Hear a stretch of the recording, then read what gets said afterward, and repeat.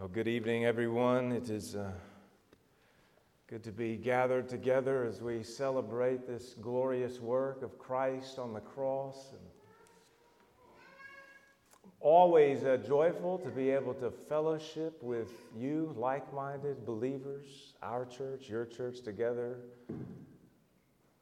I've been very grateful over the years for Lucas's friendship, Jordan's growing, and of course, when we meet together, we're always talking about different things that we can do together. So as many as we can, we will. I think we've got something coming up in May, too. And so it's always a pleasure to be with like-minded believers. And I want you all to know as well that whenever we are gathering together to pray, we are often praying for your church, that it would flourish, that the Lord would knit you together, grow you in maturity up into Christ with one another, that He would cause you to flourish in every way. So we love you all, and we love to be able to worship with you. That love, of course, comes through the love that has been given to us through Christ. So I want to invite you this evening as we consider the love of God to turn with me to 1 John chapter 4. 1 John chapter 4 is what we'll be looking at tonight. And I just want to read the two verses in the middle of chapter 4, verses 9 and 10. And we'll consider these together.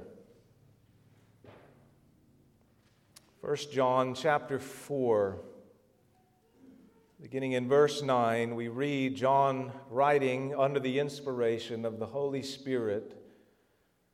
And he says, "In this the love of God was made manifest among us, that God sent His only Son into the world, so that we might live through Him.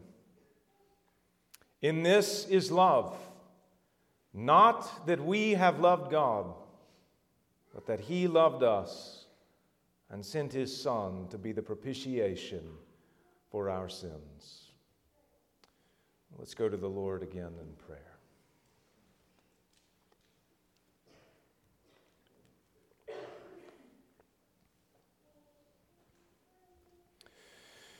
Father, we are grateful for your love manifested in the sending of your Son into the world to ransom, redeem, save, reconcile sinners such as us.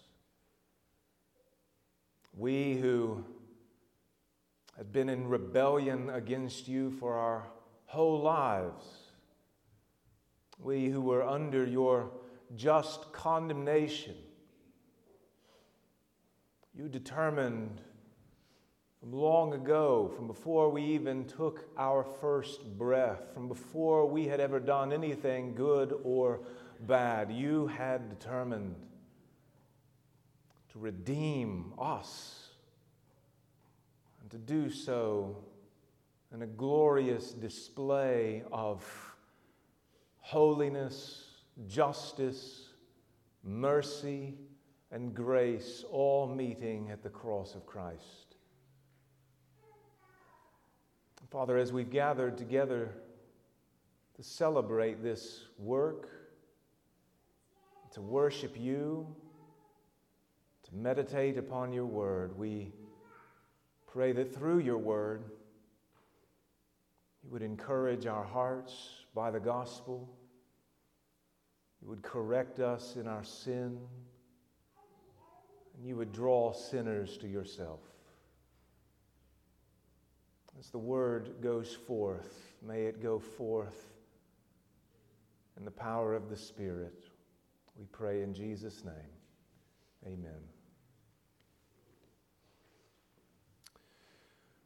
Of course, this evening we have come together to worship God and to praise Him for the glorious work of redemption that He has accomplished through Christ, His Son. I do think as a Christian that there is always a temptation to forget about this work, to think that we can, in some sense, graduate beyond it and move further on into more important things, more pressing matters. I think especially in the times that we're living in, when the culture appears to be crumbling around us, families are in disarray, men and women are confused as to who they are, governments and rulers rule as if they are the final authority in all matters. Churches are marked by spiritual apathy and sin. In these times of upheaval and decline, it can be very easy for Christians to believe that there are more important matters to attend to, more pressing things, different subjects that need to be considered, different matters that all of our energies need to be given to. Some may say, as some do, we need more of a political theology. Others will say we need a robust doctrine of the church. We need to recover a biblical eschatology. We need a philosophy of cultural engagement. We need this, we need that. The world is pressing in on us, and so we have to address these matters quickly because this issue is the most important one of our time. As we look around, and it seems as if we are besieged on all sides, as the wicked appear to be prospering all around, it can be a great temptation to want to pick up all of these different weapons. The sword of ecclesiology, the doctrine of the church, the hammer of theonomy and the law of God, to go charging forward at the enemy as if these weapons will suffice to vanquish all of our foes. And the danger is that if we go into battle, if we engage in spiritual warfare, as we should, and we do not have the Ark of the Covenant with the mercy seat, where the shed blood of a bull was shed for a sin offering on the Day of Atonement, if we do not have the Ark going before us, where we can fix our eyes as a fixed point that leads us in battle, well, then we can very much end up like the Israelites, drawing swords, getting our most fierce weapons, going into battle, and in a moment being defeated because we have gone without God leading the way. For the Christian, we must never lose sight of the mercy seat, of the shed blood of Christ, whose blood is far superior to that of bulls and goats, as the author of Hebrews tells us. There is never at any point in time a moving beyond the cross. We don't graduate from it. We don't mature beyond the atonement. While every single aspect of Scripture and of theology is good and beneficial for the Christian, for families, for the church, even for society, while all of the doctrines of the Word of God are good and useful and beneficial, if we lose sight of the cross, then all of our efforts, all of our fights and struggles will do nothing more than turn us into a self-righteous people and to make Pharisees. The very center of the gospel is the love of God and the shed blood of Christ for sinners. And that center, that foundation of the gospel must always remain the center and the foundation. So that is what I want us to focus our attention on this evening from 1 John 4. Now, in the context of 1 John 4, the Apostle John has been exhorting Christians to live in accordance with who they are as those who have been born of God. And perhaps the chief mark of someone who has been born of God, not that they've just been born once, but they have been born twice. They have truly experienced the work of regeneration and the second birth. The defining mark of that person who has been born again and of God is that they love. There is a contrast that runs all throughout 1 John between the one who loves his brother and the one who hates him. And here it continues. John focuses on the Christian, the one born of God, and he says, let us love one another. And in verse 8, anyone who does not know God, anyone who does not love does not know God. And then here he grounds this particular statement in the very nature of God himself. He's going to support his argument by appealing to the nature of God. He says, because God is love. This is who God is. This is one of his distinguishing attributes.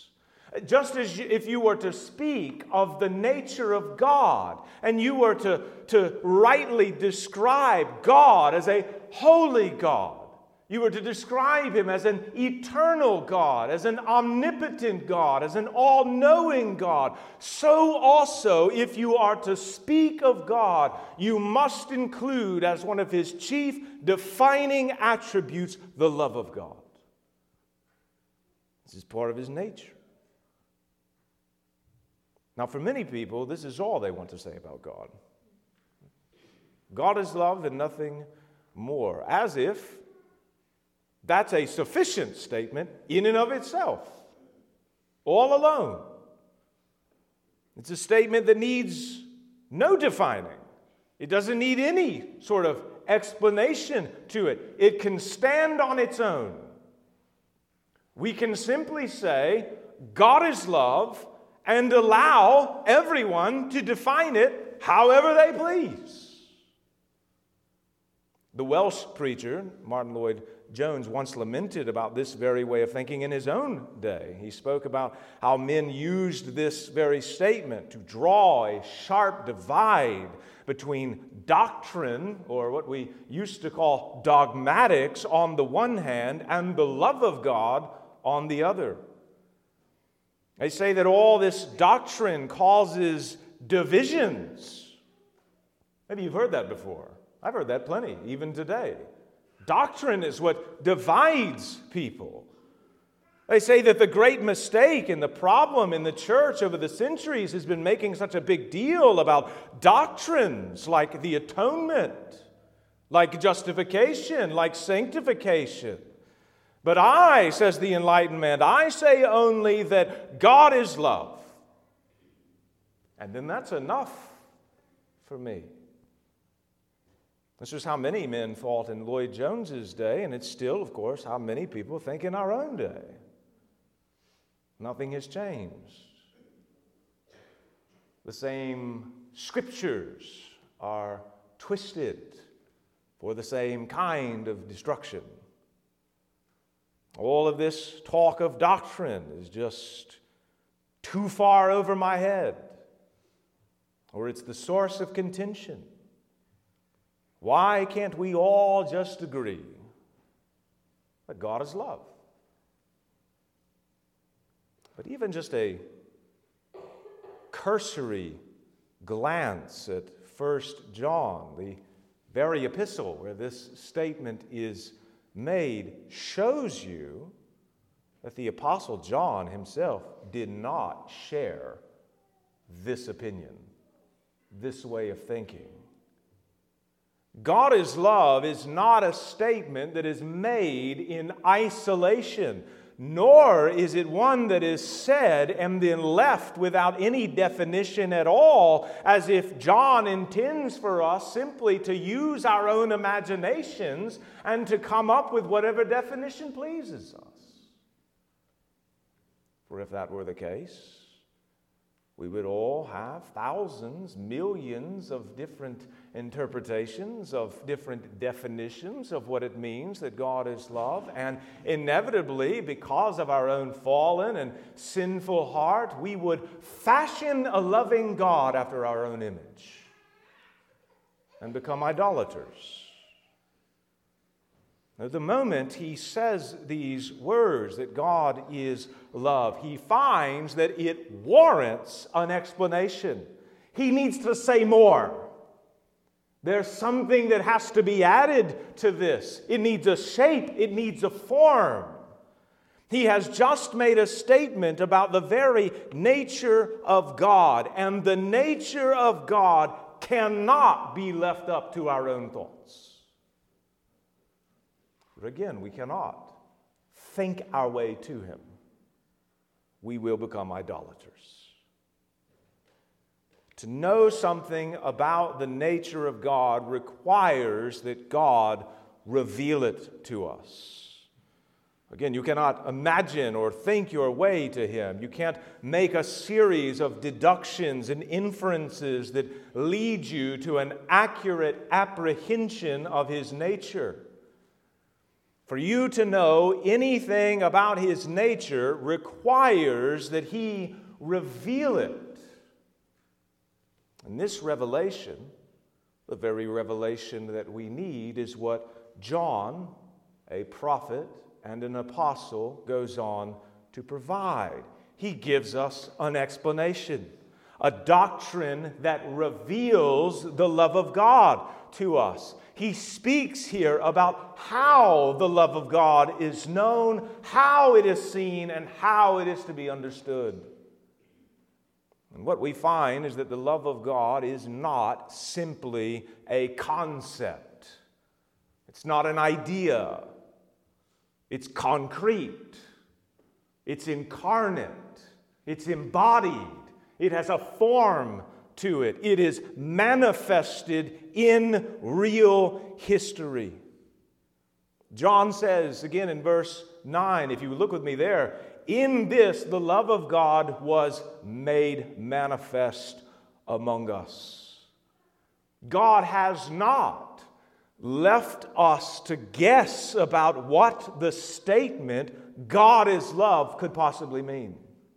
He has shown it to us. And he has shown it to us, the text says, in that God sent his only Son into the world so that we might live through him. And then he adds in verse 10, in this is love, not that we have loved God, but that he loved us and sent his Son to be the propitiation for our sins. Now, as we read this, as we hear it, we find, of course, that the love of God cannot be separated from doctrine, and it certainly cannot be separated from the doctrine of atonement. That's what shapes it. This is exactly how John explains his statement. He moves to the doctrine of atonement. Perhaps even more importantly, we need to recognize that this explanation is intended to hit us with a certain force to it. When we hear the words, God loved us, this should be a jarring statement, one that stops us in our tracks, one that makes us question, did I hear that right? God loved us. He loved me. But the only way that this statement can be shocking in any way, and in the right way, is, of course, if we're thinking with the right categories and the right assumptions, if we're thinking about ourselves, about God, about the world, as the biblical authors are thinking. You see, for many people, of course, God loved us is not a shocking statement at all. Because they think of themselves, well, I love me too. Why wouldn't God love me? Aren't I just lovable? Isn't my heart good? I consider myself a rather kind-hearted and gentle person. I'm a good person. Of course, God would love me. Many people believe that simply by virtue of being born as a human, as a member of the human race, God's love, His affections, His blessings are lavished upon you.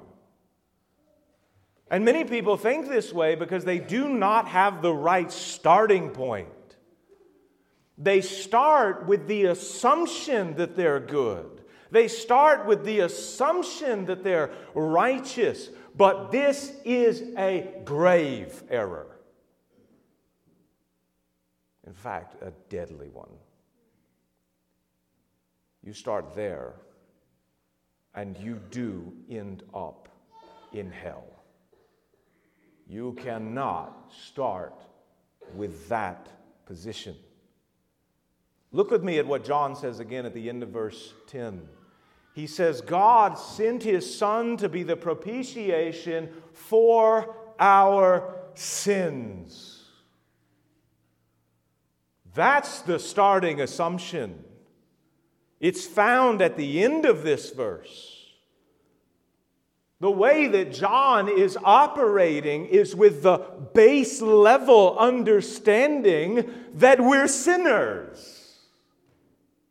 We've committed great sins. And this is never a small thing in the eyes of a holy God. Nothing unclean, nothing impure, nothing unholy, nothing sinful can ever dwell in His presence. There is no fellowship between light and darkness. That's one of the other themes that you see all throughout 1 John and even in John's Gospel. There is no fellowship between light and darkness. It is, in a very real sense, a black and white issue. There's no spectrum to be found. Darkness cannot be in the presence of a holy God. And we are not born in light, but in darkness, and therefore are not in fellowship with God, but rather are at enmity with Him. In fact, the Apostle Paul in Ephesians describes the natural, sinful man as a child of wrath, not a child of God. Many people, again, believe, they start with this base level assumption that we're all children of God. Paul says, no. Apart from Christ, You're a child of wrath. You're under his judgment. He says further on that the man, apart from Christ, is dead in his trespasses and sins. He's an ally to the devil. He follows the prince of the power of the air. When the devil marches forward, he follows right behind him. When Satan gives a command, he obeys it. He delights in it. Paul says further that the sinful man is counted among those who are called sons of disobedience. He's futile in his mind. He's darkened in his understanding. His mind doesn't even function properly. This is what theologians call the noetic effects of sin, or the noetic effects of the fall. The very mind of a man does not have the capacity to reason as God had originally intended a man to reason. And certainly, when it comes to moral wisdom, he is bankrupt. You look around at society and culture today and the crumbling of Western civilization. When you see these things and you wonder, God, I cannot believe what I'm seeing, you should also tell yourself, noetic effects of sin. This is the futility of the mind. Paul says further that the man is alienated from the life of God. He's callous. He's hardened in heart. It is not as if the sins of a man are nothing more than unintentional mistakes of a helpless creature. He has not accidentally crossed into enemy territory. No, the natural man is by nature an enemy of God, closing his eyes to all the light of God that is shining towards him and subduing every ounce of truth and righteousness by his sin. He actively works against it from the very core of his heart because there's no life. There's no light. It's just death. And because of this, he has God as his enemy and his judge. In fact, Jesus says the very same thing. John chapter 3, verse 18, when he's speaking of all unbelievers, what does he say? He says that they stand condemned already. Not just that it's coming, but that now, if you have not believed, you are under condemnation. The starting assumption, the necessary foundation for understanding the shocking nature of what John says in our passage is this: that all men by nature stand condemned before a holy God. And if you understand this, if you begin here as the apostles begin here, as the prophets before them begin here, as you should, it is then that the true power and the grace of these words, the power and the grace of God, can not only be heard, but felt. As if it hits you.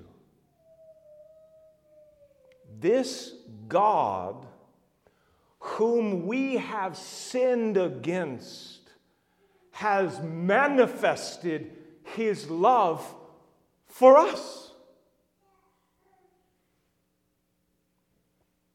How has he done it?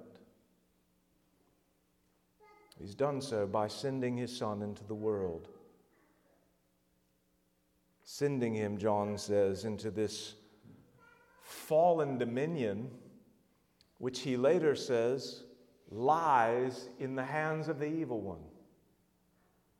The Father has sent the Son into enemy territory to do what? For what purpose? Why was he sent?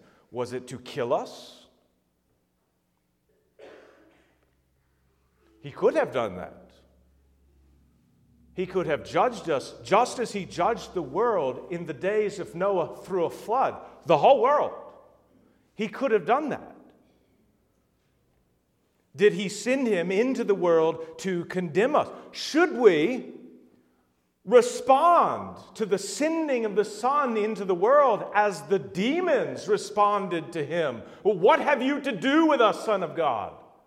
Have you come to torment us? They know a day of judgment is coming for them. Is that how we are to respond to the sending of the Son into the world? Has he come for our death? Well, John says no. He was sent into the world so that we might live through him. Now, this, of course, provokes another question. How can this be? If Jesus were to say to those demons oppressing those men,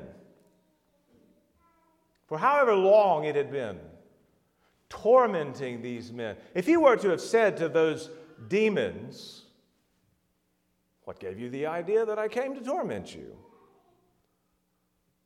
What gave you the idea that I came to condemn you? Enter into paradise."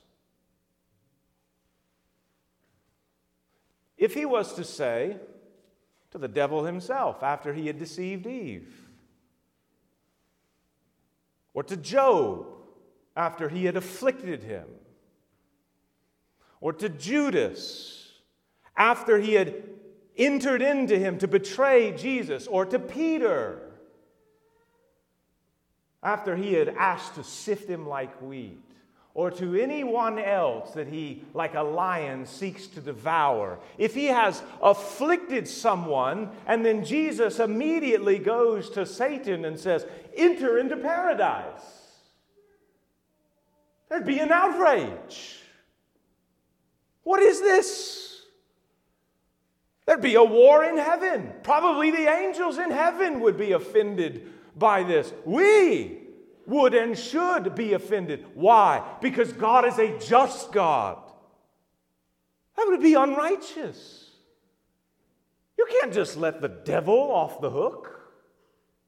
You must punish him.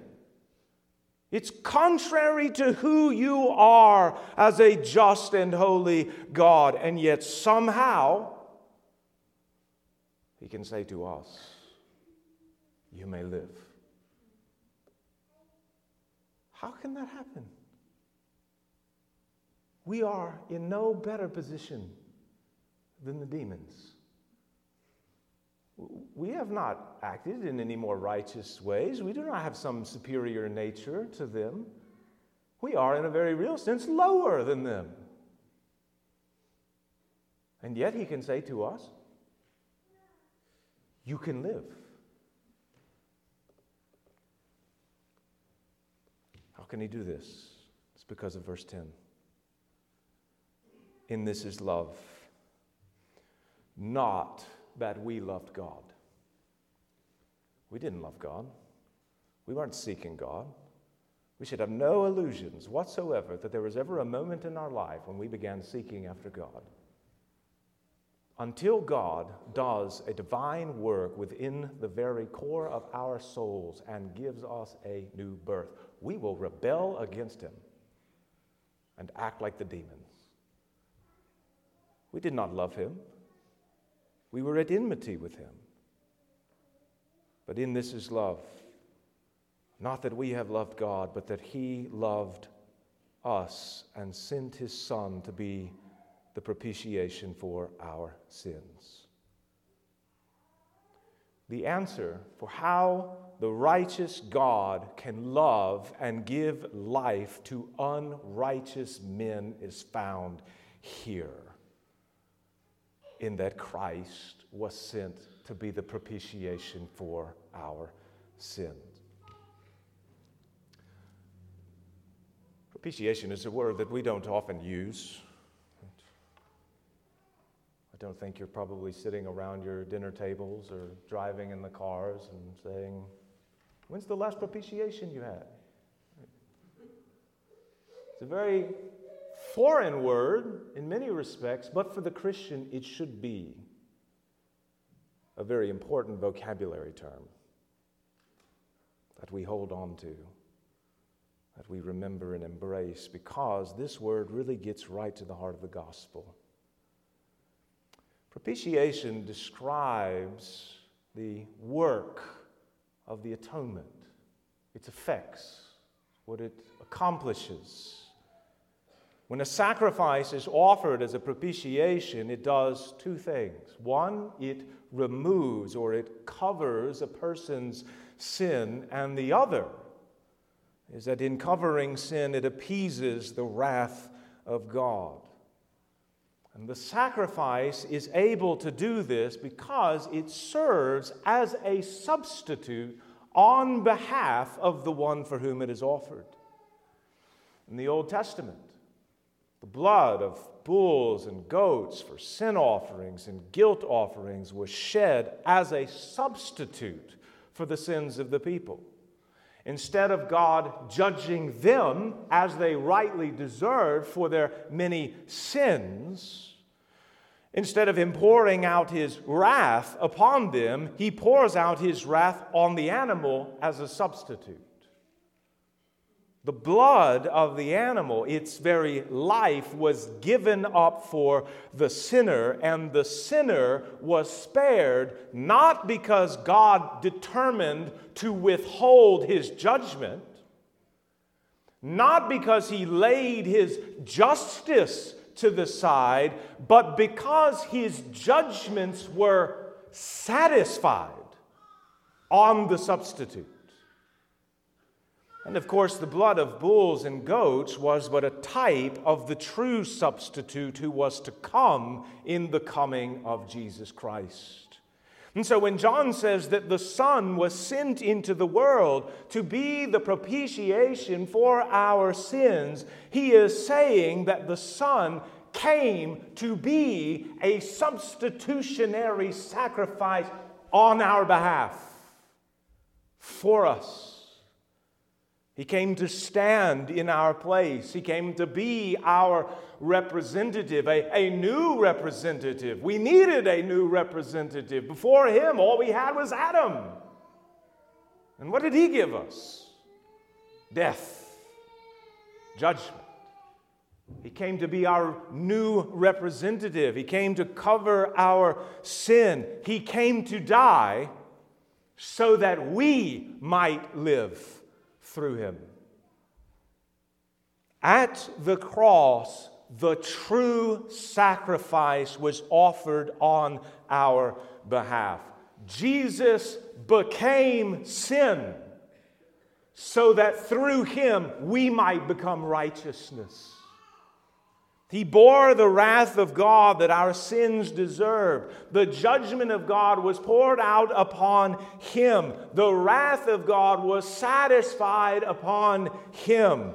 God never withheld his judgment from us or neglected his justice. Rather, at the cross, he upheld his justice. He executed it. He carried out the sentence. He carried out the penalty of death. The wages of sin were paid in full. But instead of the death penalty landing on us, it landed on the Son.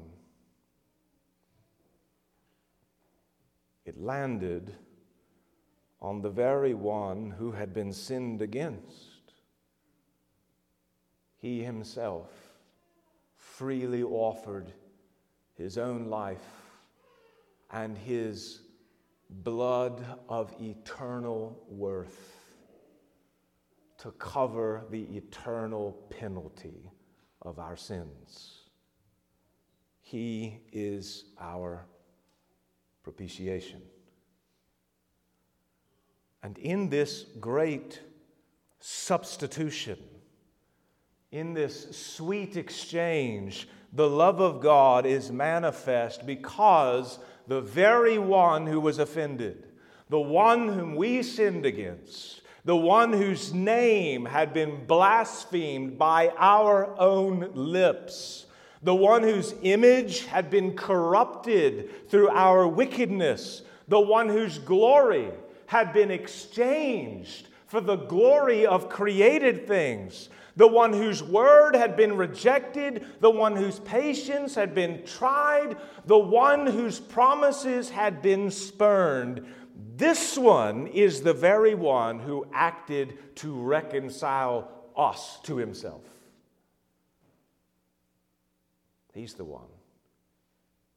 We had sinned against God, and God himself provided an atonement for our sins in the person of his Son. We had despised him. We had hated him. We had hardened our hearts against him. And yet, he determined to make us his own. In fact, the Apostle Paul says, Romans chapter 5, verse 8, another passage very similar to this one, that God shows his love for us. He shows it. He reveals it. He manifests it. How? In that while we were still sinners, Christ died for the ungodly. He died for us. This, brothers and sisters, this is mercy. This is grace. And all of this great work is seen at the cross of Christ. It was at the cross that God's holiness and his justice and his mercy and his grace all converged and was manifest in the Son. For at the cross, you see his holiness being upheld and that a sacrifice was offered for sin. You see his justice being upheld and that judgment is carried out against sin. You see his mercy being upheld and that the sentence that we guilty sinners deserved is not given to us. And you see his grace being upheld in that the ungodly are reconciled to God and even more made righteous before him and given eternal life and given the hope of an inheritance to come. That's grace. This is the great love of God manifest through the Son. But the only way that love and that propitiation can be of any benefit to you at all is if, of course, you are united to the Son, joined to him. Outside of the Son, there is no love of God. Outside of the Son, it's just wrath, judgment against sin. There is no life apart from the Son. There is no hope of forgiveness, of redemption, of eternal life apart from the Son. There is no propitiation. There's no atoning sacrifice to be found anywhere else except in the Son. So what do you have to do? You must join yourself to him.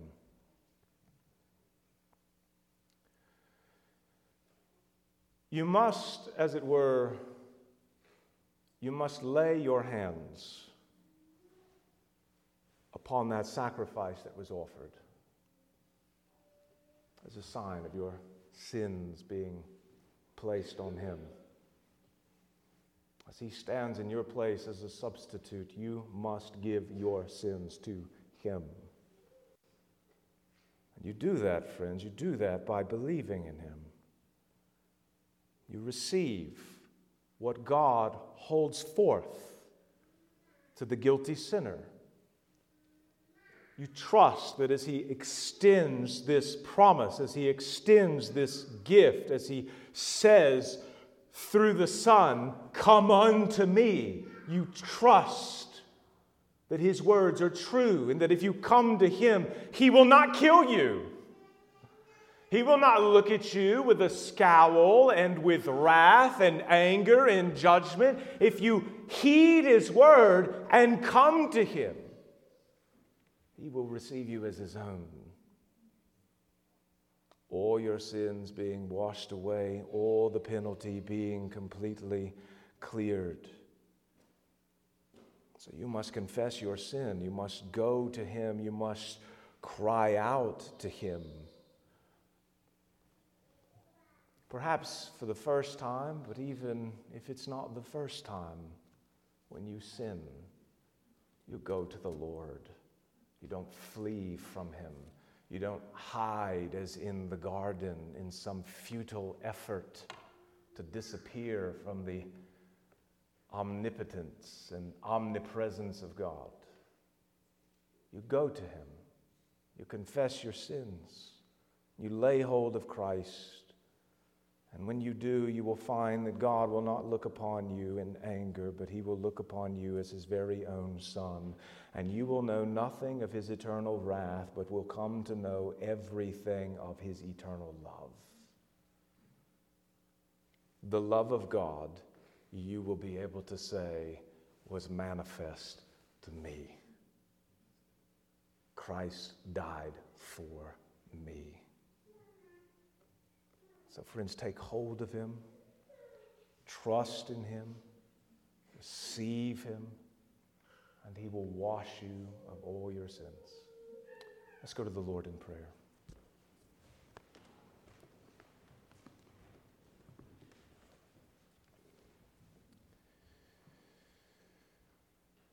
Father, what grace and mercy you have given.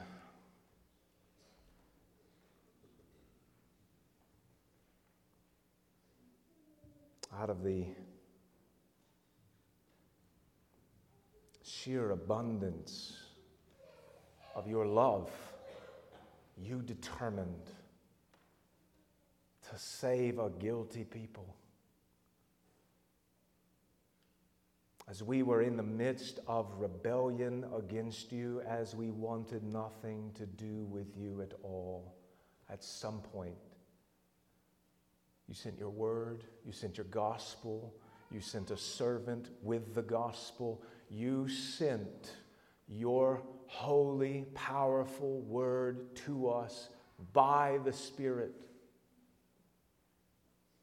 And as we were seeking to blind ourselves from your light, as we were covering our very eyes, gouging them out, so that we would not ever see your glory, you gave us new eyes. And you took that stony heart out and you put a living one in. And you gave us new ears. And you clothed us with flesh. You made us new and breathed your Spirit into us and made us a living creature. When opening our eyes for the very first time, because of your grace, we saw Christ in the gospel, and we ran to him, knowing that in him all of our sins were forgiven, and we were clothed in righteousness. And Father, I pray for all of your people here, that we all would never move beyond this sweet exchange that is revealed in the gospel. And Lord, I pray that in the same way you did a miraculous work on our behalf and you gave us new life, that you would do the same for any sinner here who does not know you. That out of the abundance of your love, you would be gracious and bring a sinner to yourself, we pray. In Jesus' name, amen.